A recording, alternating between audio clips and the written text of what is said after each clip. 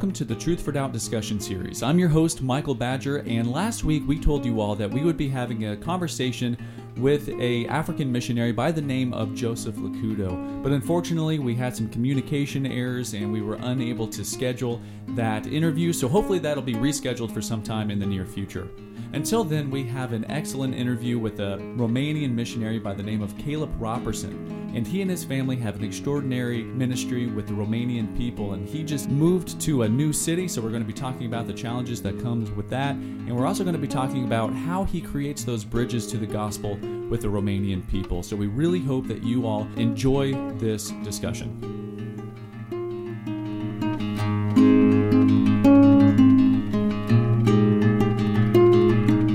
Kalep Roberson, it's awesome having you on here. Thanks so much for doing this, by the way. I really appreciate it.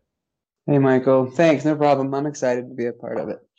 Well, good. So you are an American missionary in Romania, right? Yes.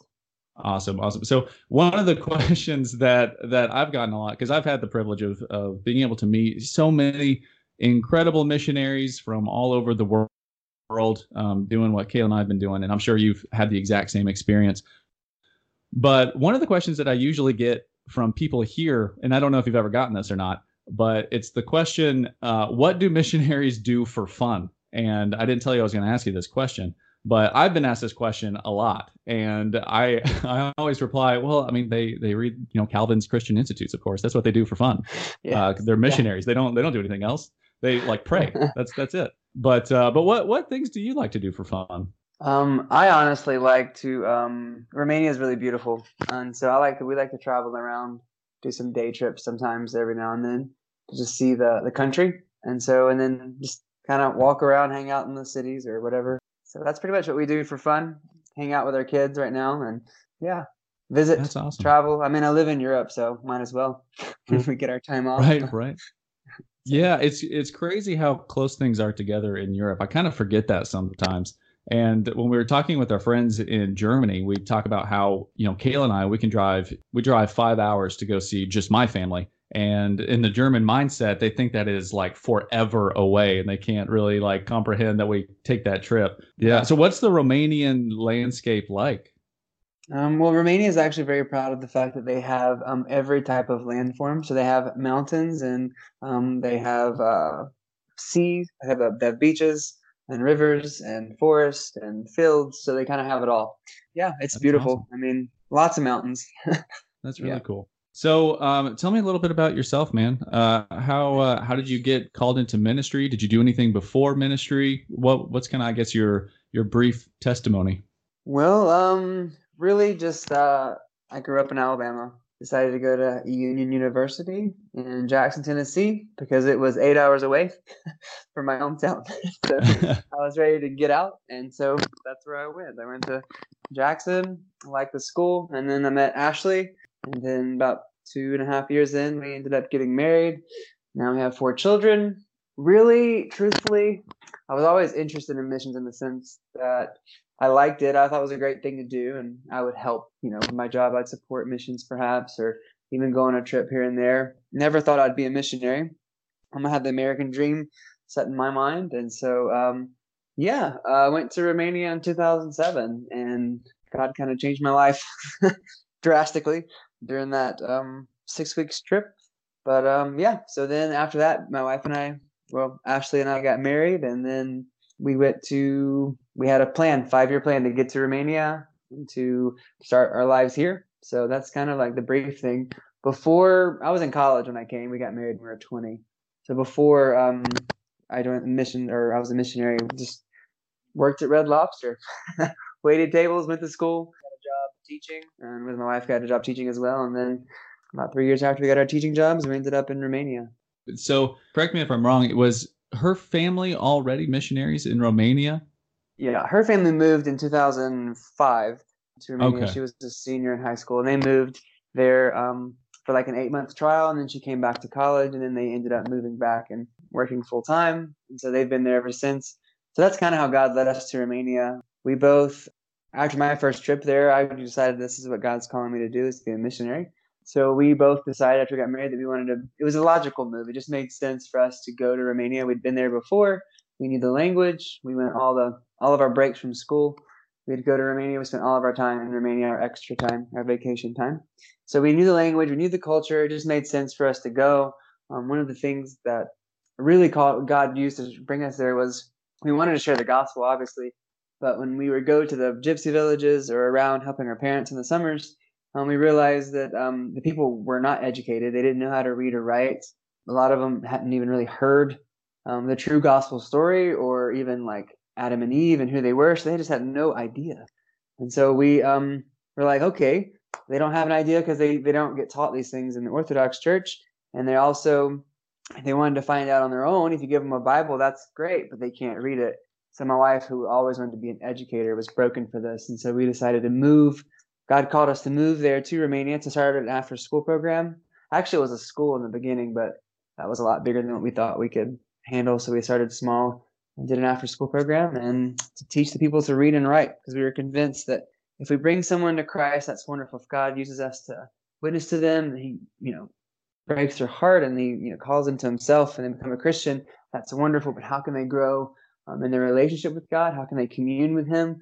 I mean, we do that mostly through the word. I mean, we hear the Spirit through the word and through praying that back. And if they don't know the word, they're not going to be able to grow in their faith. So that was kind of our idea, was to teach them how to read and write, use the Bible to do that. And they would come to know Christ, and they would then repeat the process. So that's kind of how God led us here to Romania 6 years ago. Wow, that's incredible. Like, I've heard your testimony before, at least I've heard that portion of your testimony before, and it just, like, it gives me goosebumps every time I think about all the amazing things that God has done through you guys.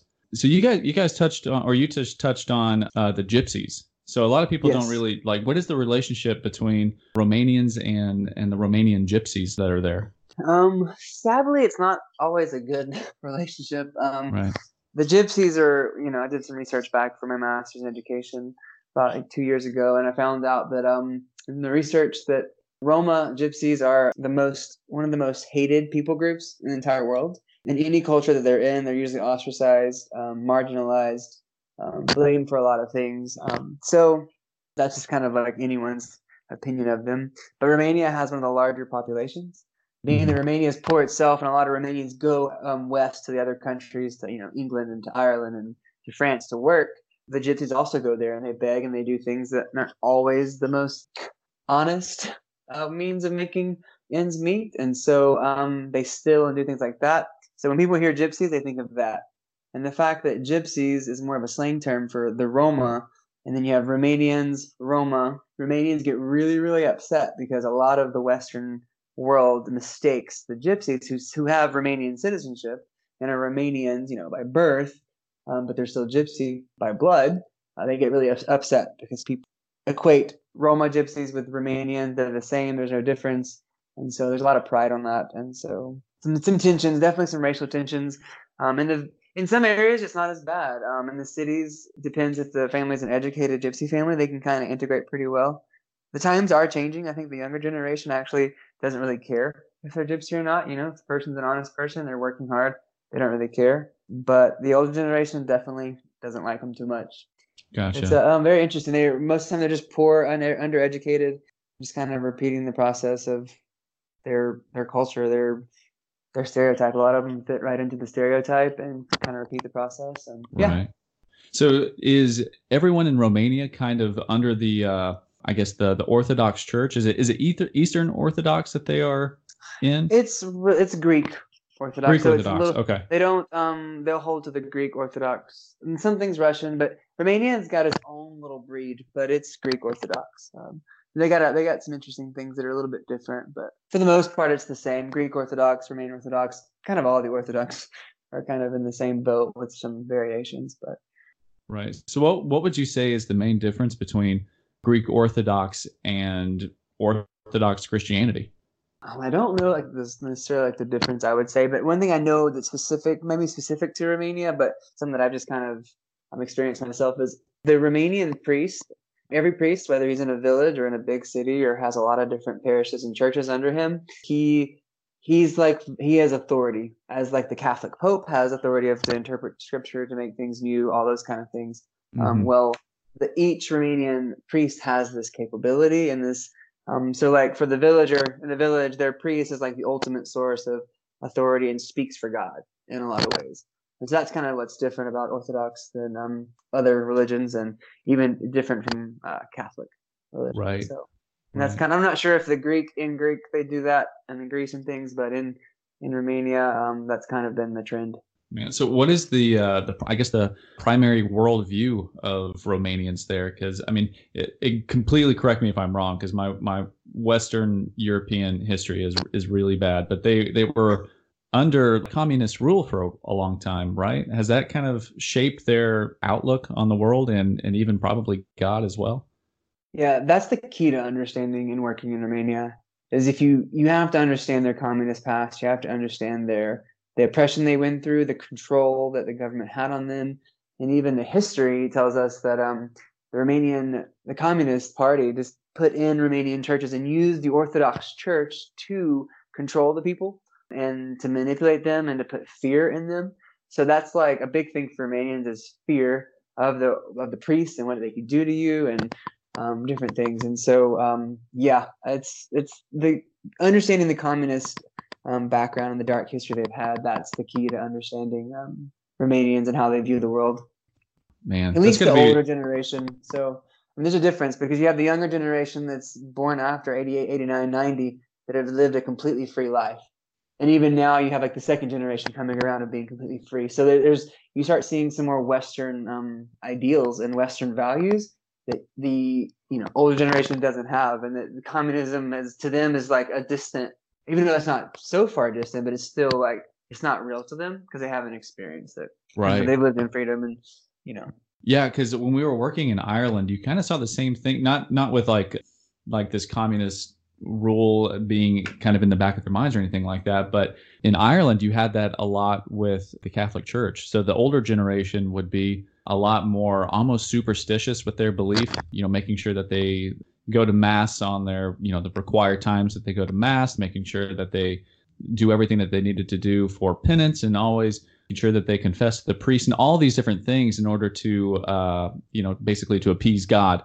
But with the younger generation, you didn't really see that as much. You saw a complete kind of opposite viewpoint on that. There was kind of like this almost an atheistic outlook on their faith. In fact, one of my good friends there kind of was like that as well. But so it makes it so difficult when you have two completely different generations who live in the same place, same culture, but completely two different ways that you would have to approach them.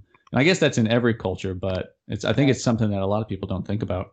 Yeah, I think Romania is pretty unique in the sense you got this. It's in a unique situation, like located on geographically, like it's the doorstep of the East and the West, and so they get a lot of conflict. Not conflict, but you see a lot of mixtures. You're like, that's kind of interesting. But it's because they have the Western values and also the Eastern, values as well, the conservative values, and the Western's getting more progressive, and so you get all that mixed in. It kind of makes a very interesting worldview for Romanians. But as you asked me earlier about their worldview, a predominant worldview would be even the younger generation, if they've been raised Orthodox, they're Romanian. And to be Romanian is to be Orthodox, whether you practice it or not. But that Western universalism, the Western progressive thought, and the Western materialistic view has kind of been blended in and created a lot of apathy, like you might see in America and the Western part of Europe. They just don't really care about God or the church or anything that's happened. And yeah, and then you throw in the Romanians love tradition. They love who they are. It kind of it's just a real mixed bag, I guess, in a lot of ways. Right. So have you found an effective way to I guess reach both generations, to reach the generation that kind of has that more religious pluralism, and then also the older generation that has kind of more of that the Orthodox mindset? I think one thing that we have to be careful of, and even my own self, is to just not get trendy about things, not Right. to overcomplicate things, not to just try things always, try different things. Don't ever do the same thing and expect a different result. If it's not working, try something else. I'm all about that. But at the end of the day, we're all humans in the sense that we thrive in relationships, and I think relationships is the most effective way to share the gospel.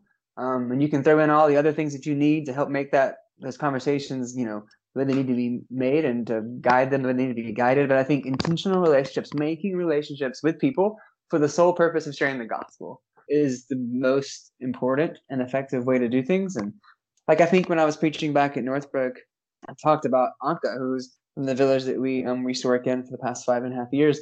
And just to hear her story always encourages me on the fact that we hired this lady kind of like it just made sense. She spoke English. She needed a job. She had great kids. She smiled a lot. She was a really kind person. She'd be a great helper in our preschool class.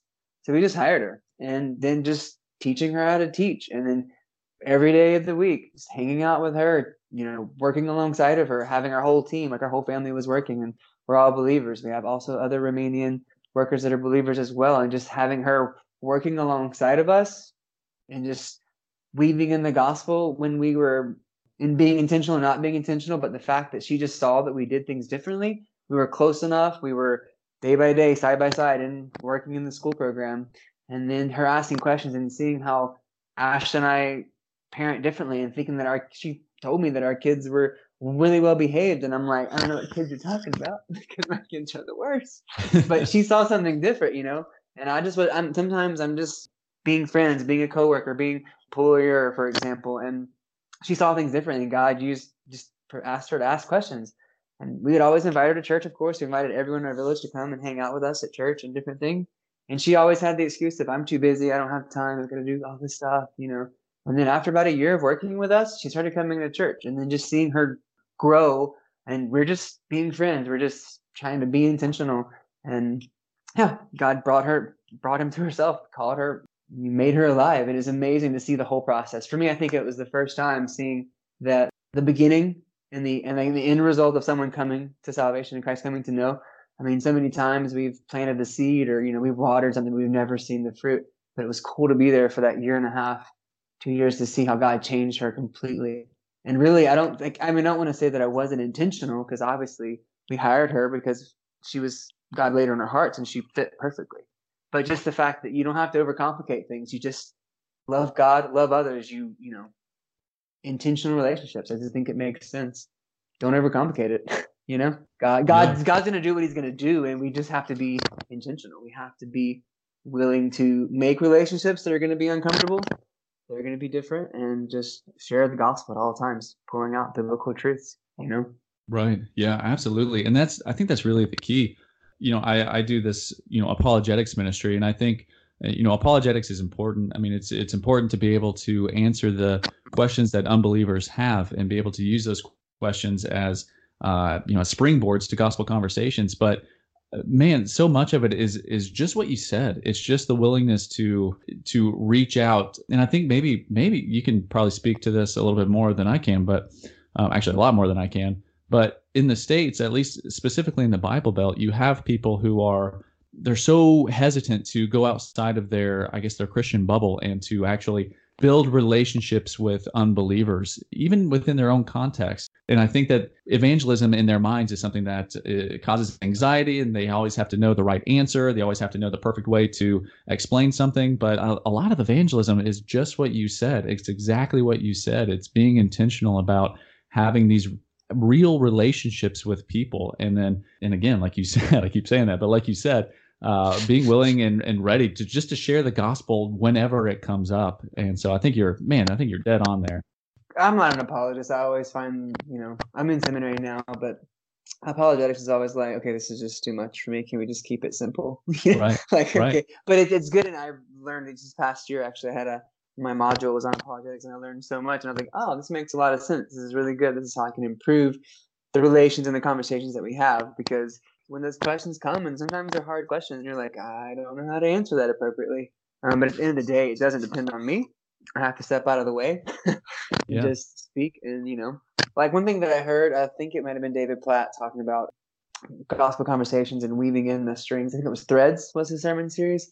And it's pretty simple. He just was like, when you're sitting with an unbelieving friend and you're looking at the sunset and you're like, man, an awesome creator that we have, and they don't necessarily believe the way you believe, but you can still just seeing a sunset, instead of saying that's a beautiful sunset, say, wow, God really has created a beautiful thing for us to enjoy.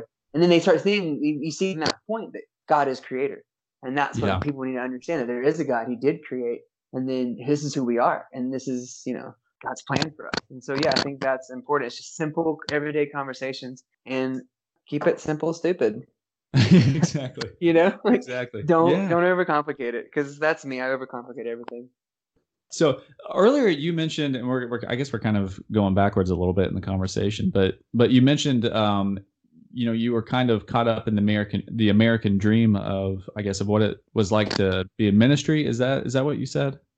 No, I was like, I ministry was not on my radar in high Oh, school. right. I was Okay. gonna do something. I think it was psychiatry. I don't remember now. It's gonna, make a lot of money, have a nice house, and just, live the American dream and best life now kind of thing. But then came into Romania, God, for the first time, I think when I went to Romania, actually, like my testimony would be that I was baptized when I was 6, and I understood the gospel, but I never understood the gospel call to die. Hmm. And when I came to Romania the first 2 weeks, you can even ask my in-laws that I was a completely different person after those 2 weeks. The first 2 weeks, I was a big punk, like just, the American punk kid, 19 years old, didn't know any better. Just, it was all about me and Alabama and how great everything was. And then God was just like, "Oh, Caleb, I have so much more things for you. Let me just smack you around a little bit." So yeah, God definitely did that, and I realized that God has called us through the gospel to come and die, to pick up our cross and live as Christ lived. And He's not my get out of jail free card. It's not my believing in the gospel. It's not me um, just being saved. It's the fact that I am redeemed and redeemed for a purpose, and that it's not about God is my Lord or He's not my Savior. And that was for me. And I realized that real quick. About 2 weeks, I Right. realized that this is what gospel means. It means to come and die. So that's exactly what the whole entire experience brought me to where I am and changed my life. I think that's an awesome way to put it. Like you didn't realize the call to die. I think that's such an important thing because I think so many people, including myself, like we're right there with you. I think there's not enough emphasis sometimes put on the fact that, like you said, we're supposed to die to ourselves and we're supposed to pick up our cross and actually not be passive about the pains and sufferings that come to us because we're Yeah, Christians, but to actually live a life that brings that about because we are picking up our cross and intentionally carrying out the Great Commission. And I think that's sometimes lost in translation for some reason, I guess, in the American presentation of the gospel. definitely. So tell us a little bit about what you guys are doing now, because you just moved to a new city and Yeah. got some new exciting things going on. So what are you guys doing right now? So the past 5.5 years, we lived in Northwest Romania. We call it the Bible Belt of Romania, and because there's a lot more Christians there, still a lot of work that needs to be done. But we just felt like when we went to America this past fall, to just our normal 2 year checkup, go back and see people, speak to our churches, and share with our supporters and family and friends. And we came back to Romania. We were thinking that hey, God's gonna continue to let us work in the village we're working in, and maybe, maybe in the future move off somewhere else. But really, just kind of came back, and we saw that Ashley's parents and we had a great team of like 7 employees. They're Christians. They're all from the city, and they're coming and they're working, and everything's kind of running without us. And so for 2 months, we just came back, and we're just like this, things are going great. Like the elderly are being fed, the people are knowing the gospel. They're bringing in kids into these orphan homes, and we're just like, okay, God, this is kind of a weird feeling. It was a good feeling, so we decided that we would consider perhaps maybe we should go and replicate this because this is going good and it's going great, and let's go do that. So God kind of put it on our hearts to do that, and we joined Contact Mission to help us, make this church planning thing an easy switch for us. And so we chose Pitești, which is South Central Romania, and we never thought we'd be in city ministry. We always have the village people because they're the ones that are obviously they have the least access to the gospel in general. They're least educated. They just have a lot more need, and so this is kind of what we like. We like the lifestyle. For God, yeah. Back in February, back in this November, December, we just said we felt like God was calling us to move. And to be honest, we didn't want that to be true because we were with our 4 kids have their grandparents 15 kilometers away. We have a brother, or my wife's brother and sister of married Romanians, and he just had a baby. Her brother just had a baby, and we have some good American friends that work in another village. Their kids were best friends with our kids, so we didn't want it to be true that God was calling us away. We thought maybe we can find a village that didn't have, a church in the area, and we couldn't find one in our county. So we started looking elsewhere because we felt like God had placed us on our hearts to move to an unreached area because a problem with Romanians, not a problem, but it's very difficult for a Romanian family to move. Like what we did, our 6.5 hour move is like insane for Romanians. Everybody's like, why would you do that? Like, what has caused you to move 6 hours? Like, Romanians don't move. And so they just kind of stay in their area. And one of the things, we were talking to some pastors and some friends and even some contact missionaries here near us, and they were talking about how difficult it is to find a young pastor who wants to go and pastor these villages, but they don't have enough money to sustain their work in the villages. And so many times they're picking up like more than one village church to help make their ends meet, or they're having to be bivocational and they just don't know how to balance bivocational pastoral, leadership kind of things. They have to work and do church planning. It's difficult for them. And just doing a lot of research and prayer and realizing that, okay, we could stay here and we could do some more things in this area and, maybe train some Romanians in this area and send them out. That was kind of like our plan.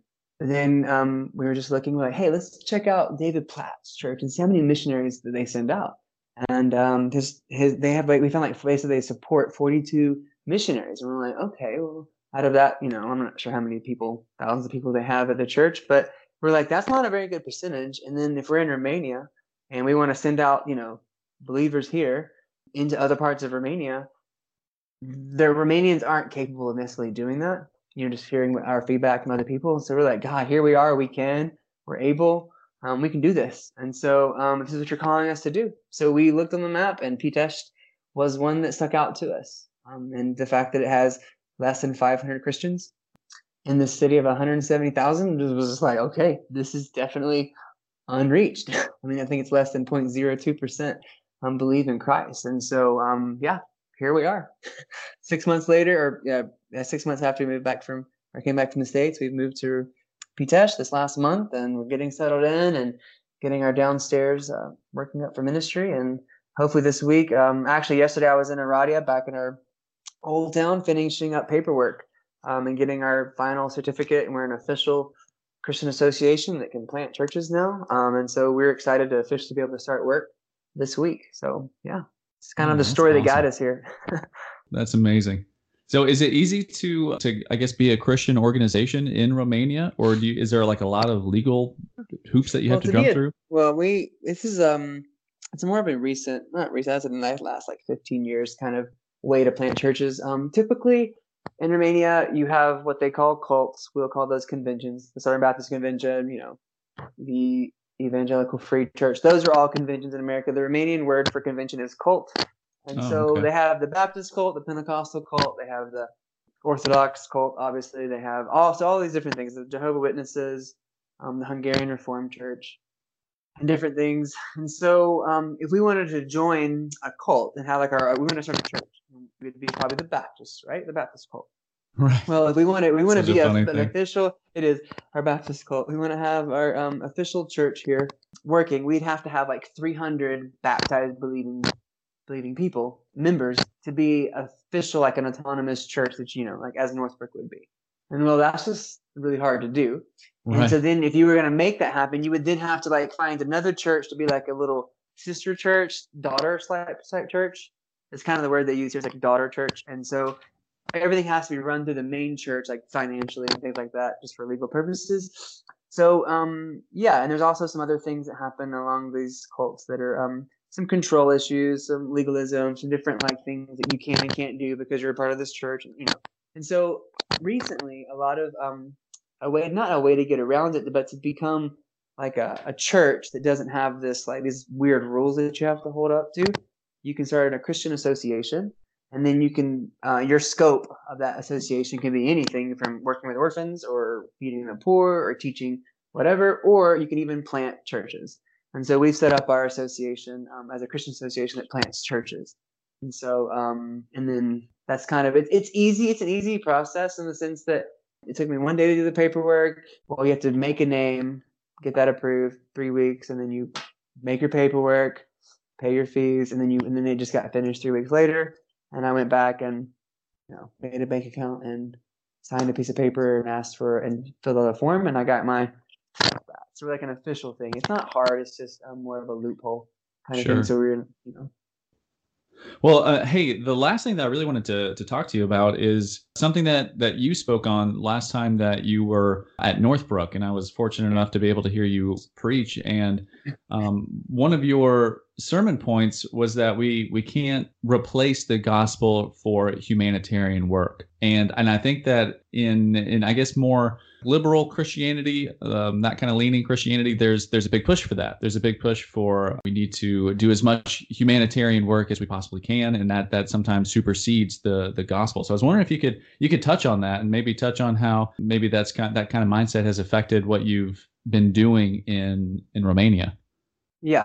So yeah, it's a very hard thing to discuss because there are real hurts and real pains and real suffering that we see every day.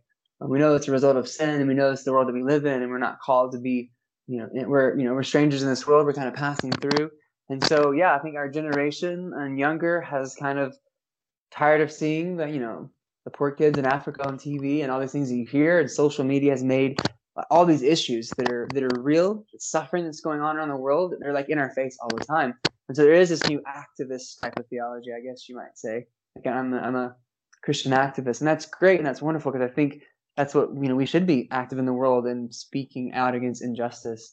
But for me, when I was preaching on in Northbrook, all that stuff was like for me. This is what I've learned. This is what God's taught me. This is where I was. So I Hmm. want to preface this by saying that I don't want to judge anyone and put any make anyone just kind of get mad and give up or whatever.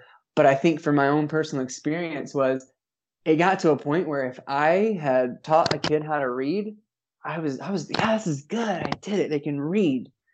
But then as time went on, I would see that I'm like, okay, well, I've been teaching this or whatever, and I haven't shared the gospel or they haven't come to know. And so I was kind of like putting the gospel on the back burner. And I was putting, I'm doing these good things and feeding people. They're getting educated. This is great. But then I was just kind of like, wait a minute. I've replaced missions, like sharing the gospel, evangelize people with humanitarian acts, which are definitely necessary. And the church needs to be engaged in those things. But I think sometimes, I think the problem we come into is that we're going to stop this. And I think, let me back up and say, I think what I've learned the most the past, 6 years is the fact that there's a lot of suffering in the world. There's a lot of pain, a lot of hurt, a lot of things that just shouldn't be. But if you read Genesis again, you find out that God created the earth and it was beautiful. It was perfect. This is what it was supposed to be. And then it wasn't because of sin and because of rebellion. And so, and then we read throughout the Bible that God is preparing a place for us and he's going to make the world new. So I think with the liberal, progressive Western culture and all these things that we're trying to do and trying to be humanitarian and make all these, make things right now, I think we get distracted by the making things right now. And I think that's the issue, is that we need to be reminded daily that this is not our world. This world is never going to be the way that it was supposed to be in the Garden of Eden on our own terms, on our own efforts, because God is doing something in the background, in the foreground. He's doing something. He is making the world new, and he's doing that through Christ and through sharing the gospel. And something that I, even heard recently was that in places that they have been changed and transformed by the gospel. So somebody did a research on, I don't even know who it was, did some research, and they found out that these places that were once considered unreached or unengaged with the gospel, when churches started moving in and engaging these people and making relationships and planting churches, the gospel began to transform people. And then the problems with abuse, drugs, and or illiteracy, and all these different things that were going on, poverty, like the community itself had grown itself out of these things.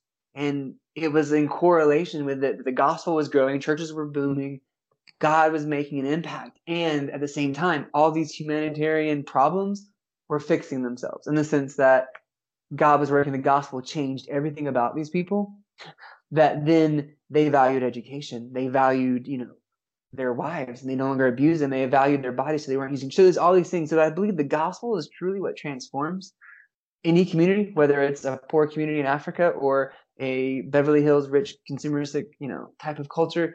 Gospel is what changes people, and that's what we get put on the back burner.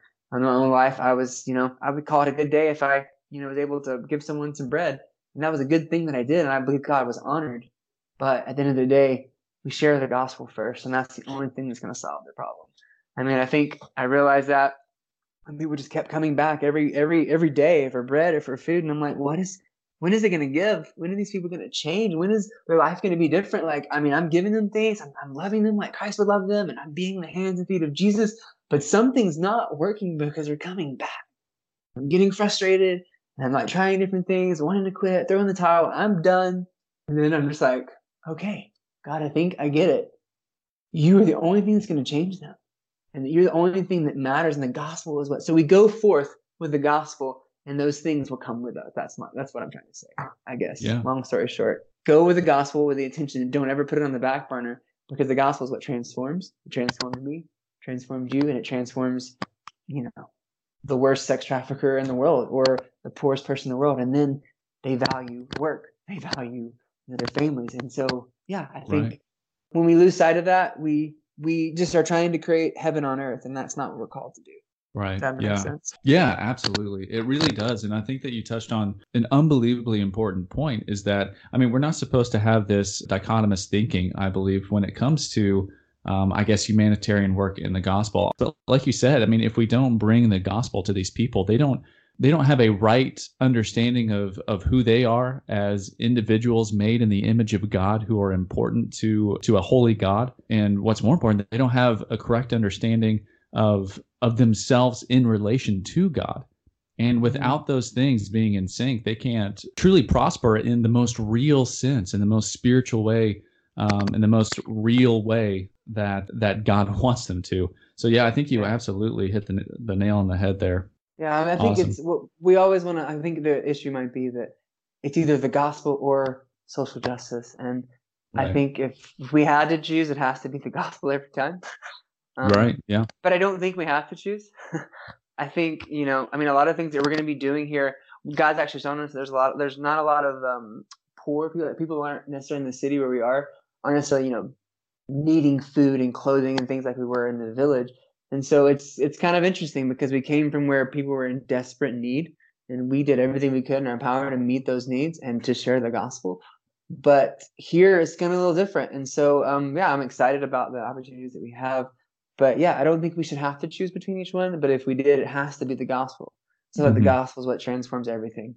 And so, and it does create these, it creates heaven on earth with quotation marks, in the sense that we have communion with God, and we have peace with God now. And that's amazing. And then it's going to be even more greater when we are done with this life and on to the next. And so, Absolutely. Absolutely. Well, honestly, I think that's a perfect place to leave it. I think we can't get any better than that. I think that's fantastic.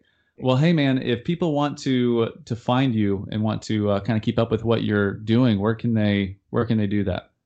They can go to our website, robersonsinromania.com. They can follow me and my wife on Instagram, Roberson's Progress. And then also Facebook. I think it's facebook.com/Robersons in Romania. We post a lot of things on there. We are kind of, I think a lot of people always say they really enjoy the fact that we keep people. You don't have to worry about what we're doing, because we're going to post it and let you guys know. So you guys can always say, hey, stop posting because we've got too much information. But our thing is, I don't want to, I guess in the back of my mind is I don't want to be lazy. I'm not a lazy person. I like to work and work hard. And so I got lots of things to share. So I'm going to throw it out there at you. But follow us on Instagram and Facebook. Sign up for our newsletters. Check out our website. Talk to our advocacy team at Northbrook. They're great. So cool, man. Well, again, thank you so much for taking the time out of your busy life right now to do this with me. I really appreciate it. Yeah, thanks for having me, man. I will talk to you again soon, I'm sure. Thank you for listening to the Truth for Doubt discussion series. If you would like to know how you could support the Truth for Doubt ministry, please go to truthfordoubt.com/give or visit our Patreon page at patreon.com/T4D.